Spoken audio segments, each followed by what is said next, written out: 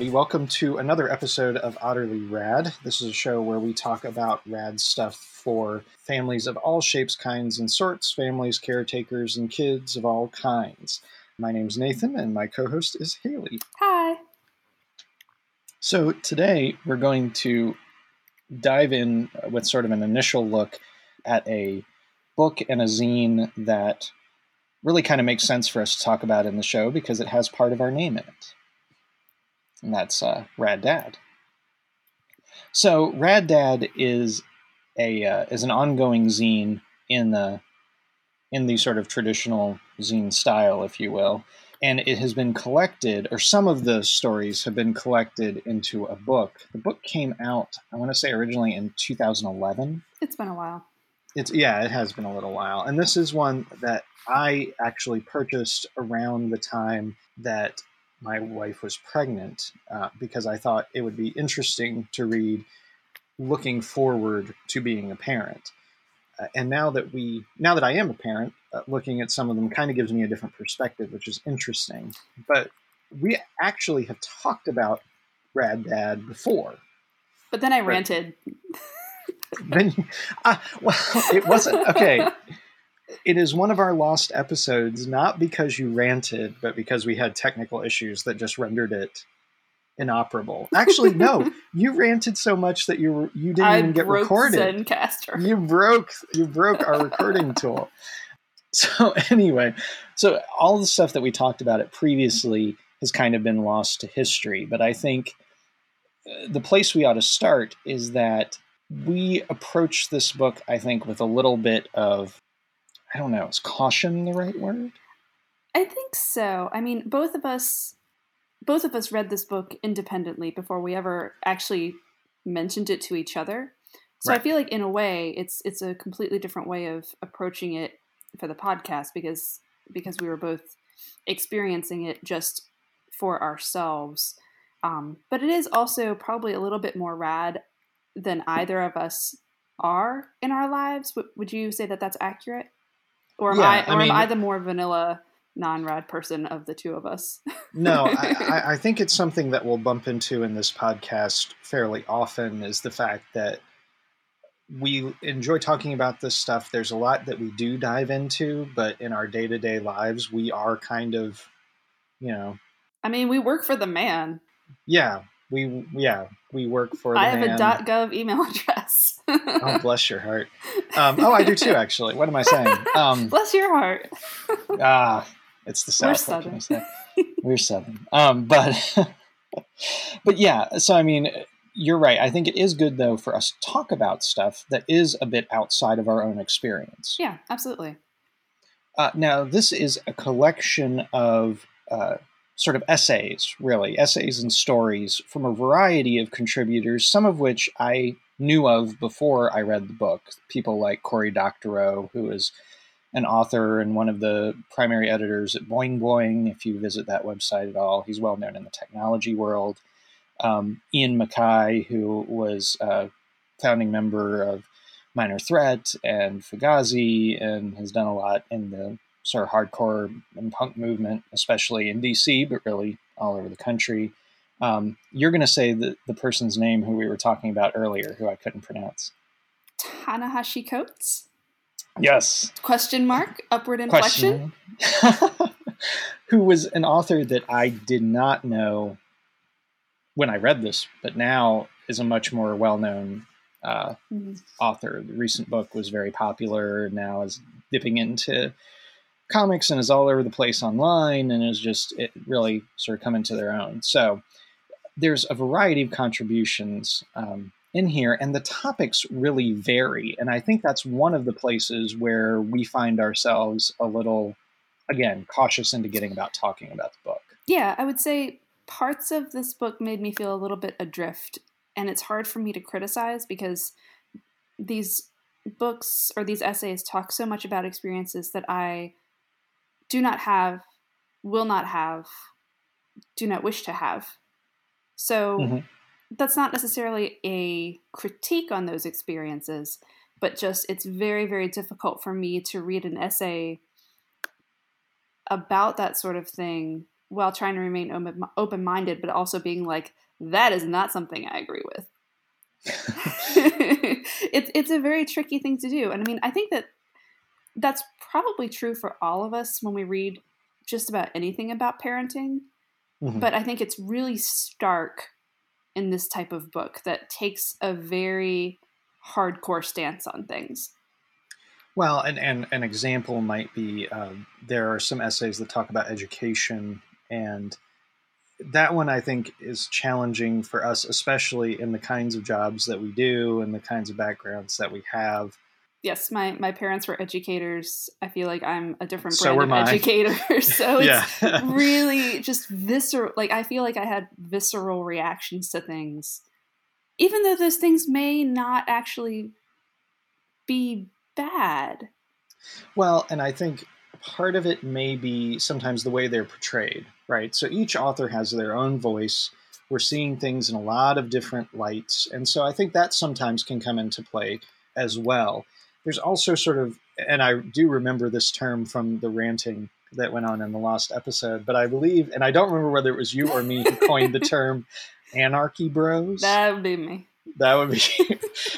I think that it's relevant to say, though, and I'm not picking on anybody particular in here or anything like that, but when you're reading online, especially in certain radical circles, you do see a certain kind of mentality that can come out. And one criticism that is regularly leveraged against radical movements is that they are not open to people who are not like them. Yes. You know, that they are not diverse, or they're not accommodating, or they're not... Yeah, that they're just not open to anything. So yeah, and I feel like it's tricky too when you're on the fringe and you want to be seen as accommodating. So I think that it's always a little bit difficult when it comes to that sort of lip service. It's like I always kind of raise my eyebrow a little bit because I'm like, are you saying that because you know that's the right thing to say, or not? Right. And it's kind of sad that we have to play that game, but it does seem like that we do. I am skeptical sometimes. Yeah. But I mean, and I think that's changing to some extent too, but that's a whole other issue for a whole other podcast probably. But all of those things aside, I think that it's ultimately an essay book worth reading because I felt like I came away with it feeling like I connected with people who I don't normally connect myself with.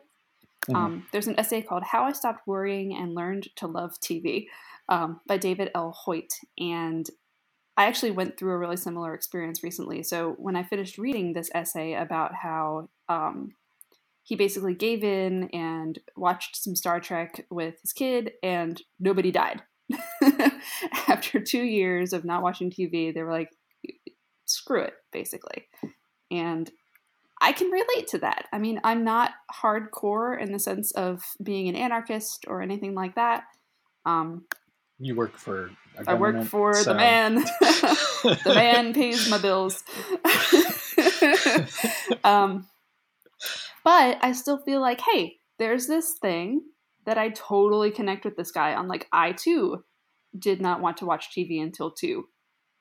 And I hit 18 months and I was like, my child is sick. Curious George it is. So I guess we should talk about that a little more because screen time is one of those things that you can read so many different opinions about online. Oh my God.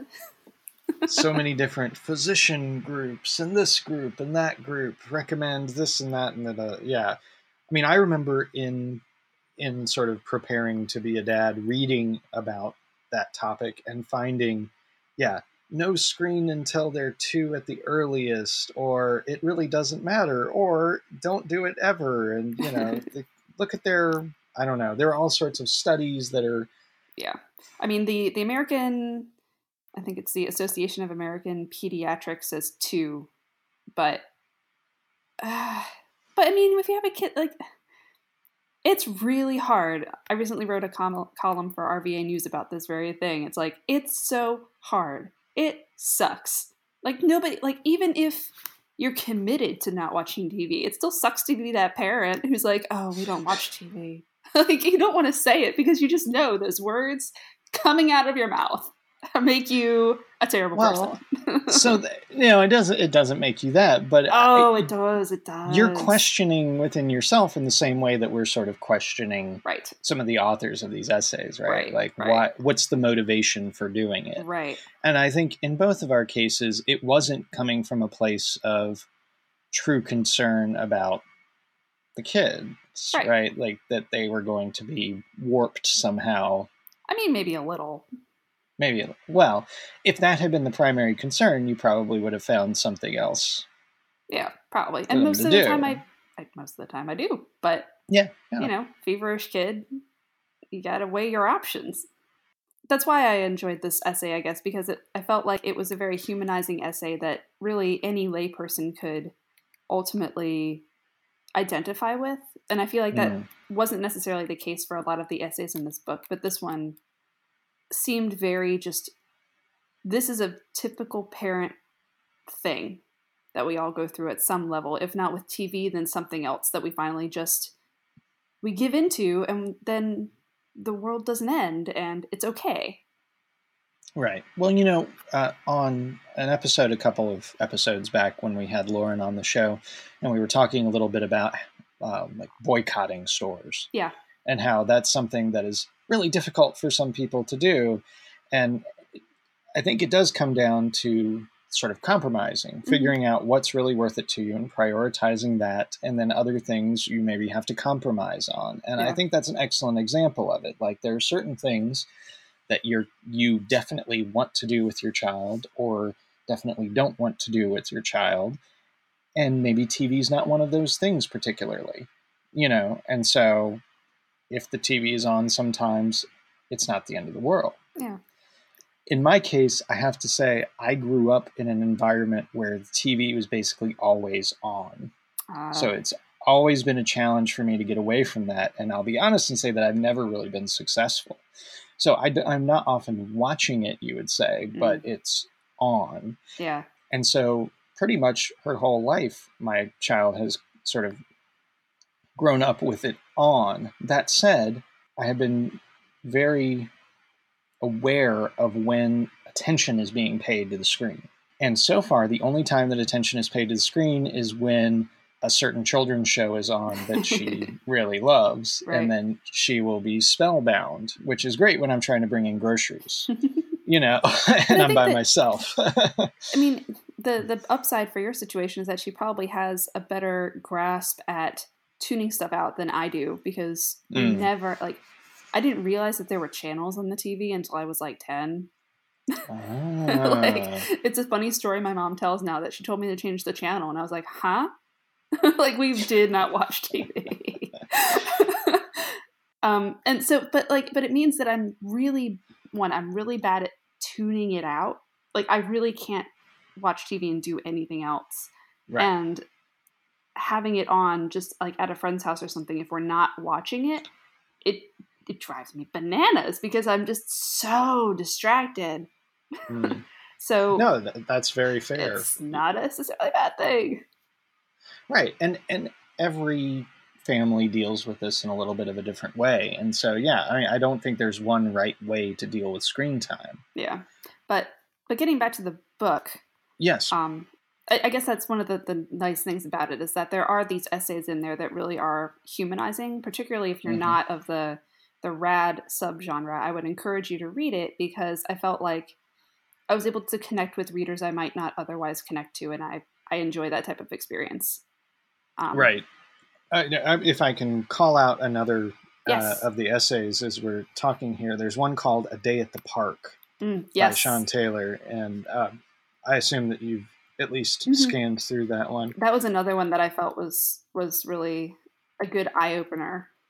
Right. So in this case, it's a father who's taking his child to the park, and sort of the reaction that people had about him being there at the park as a person of color with his daughter, and sort of how that situations that occurred, and it's a situation that neither of us would be in. Yeah. I mean, there's this one quote from it where he says, I have been labeled uncle, babysitter, guardian, cousin, but never father. I can't tell you just how crushing a blow this is. I love being a father, and I think I'm becoming a better one day by day, but to have one of my greatest joys discounted is painful. And I think that reading that, if I'm the person who's always saying like guardian or something like that in the library, it makes me think twice. And I'm like, maybe I should just be like, hey, are you her dad? Rather than going the easier route and just, if I'm not sure, being generic. Right. Well, and again, that's a societal thing, right? Because in an ideal setting, maybe we would always be neutral with everybody. Right. But here, the neutral is actually crushing. Exactly. And so I think that an advantage to reading a book like this, or to reading, I mean, there's plenty of issues of the zine that you can purchase that have other stories in them as well. The book is not the only thing you can look at. Is that you do get a view into some of these experiences that, again, we may not have on our own. And like we were talking about in our previous episode, learning to be an advocate or a supporter by reading the stories of others is a start. Yeah. It's not the end, but it's certainly a start. And even if I'm not necessarily trying to read all of these opinions in an effort to change my own, but it's really about looking at the experience of parenthood through the eyes of other people, even people I may not agree with about a lot of really core fundamental things. I think that that's valuable to me as a parent, because if I can kind of wrap my head around it in private, I think it's easier to wrap my head around it in public.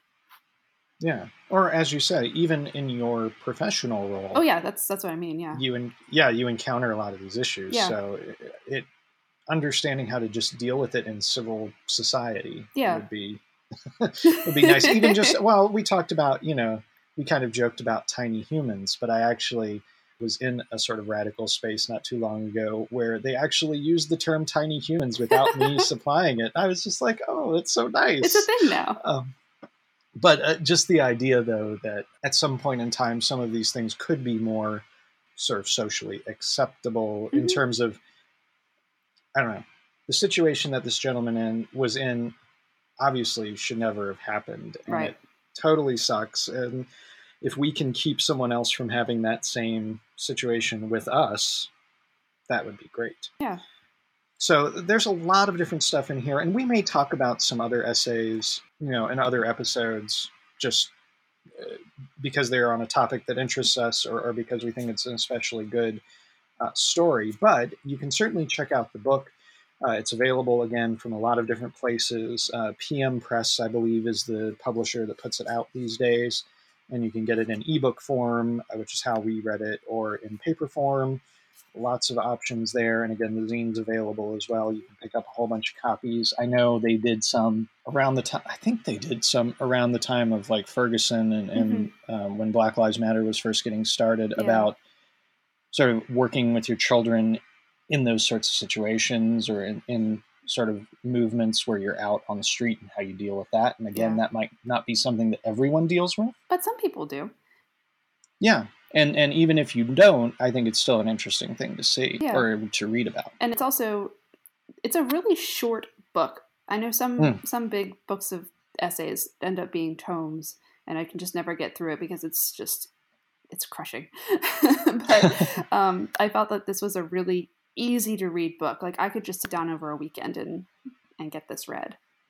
Well, and it's something, as with all essay books, that you can sort of pick and choose. Yeah. If there is something that doesn't appeal to you, skip to the next one and see if you like that better. Yeah, I did like that it was organized by the age of the children.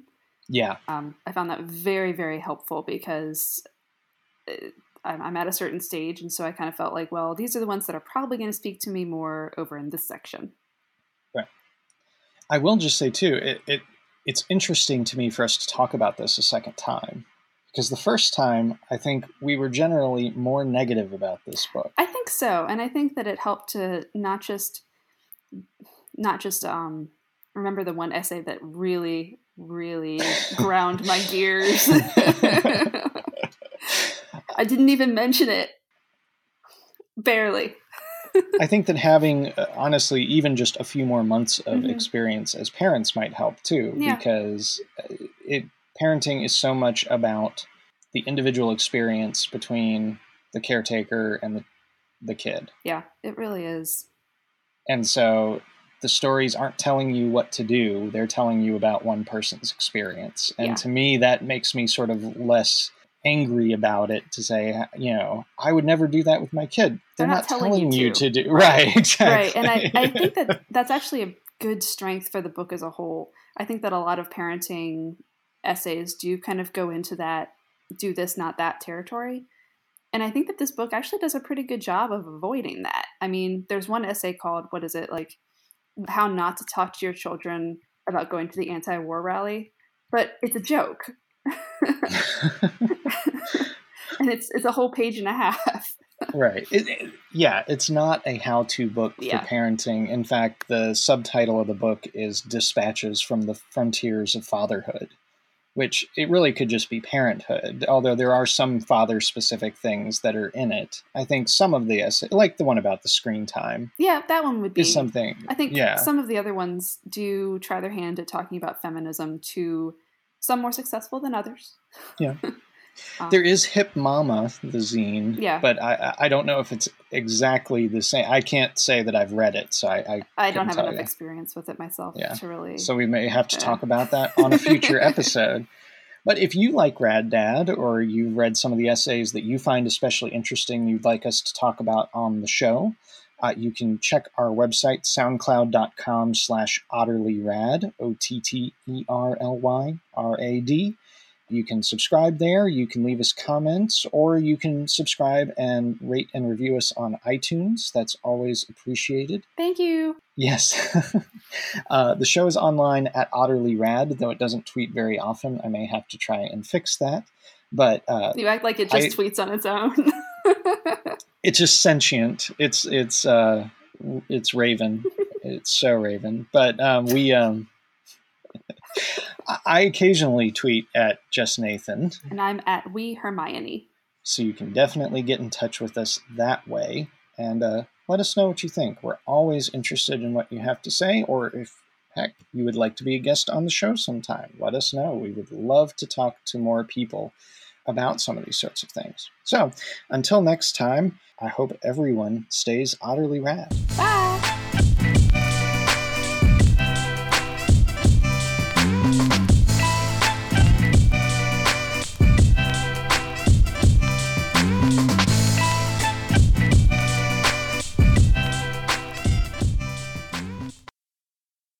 Oh wow! There's a Q&A in this with Tanishi Coates, or Tanahashi Coates. Tanahashi.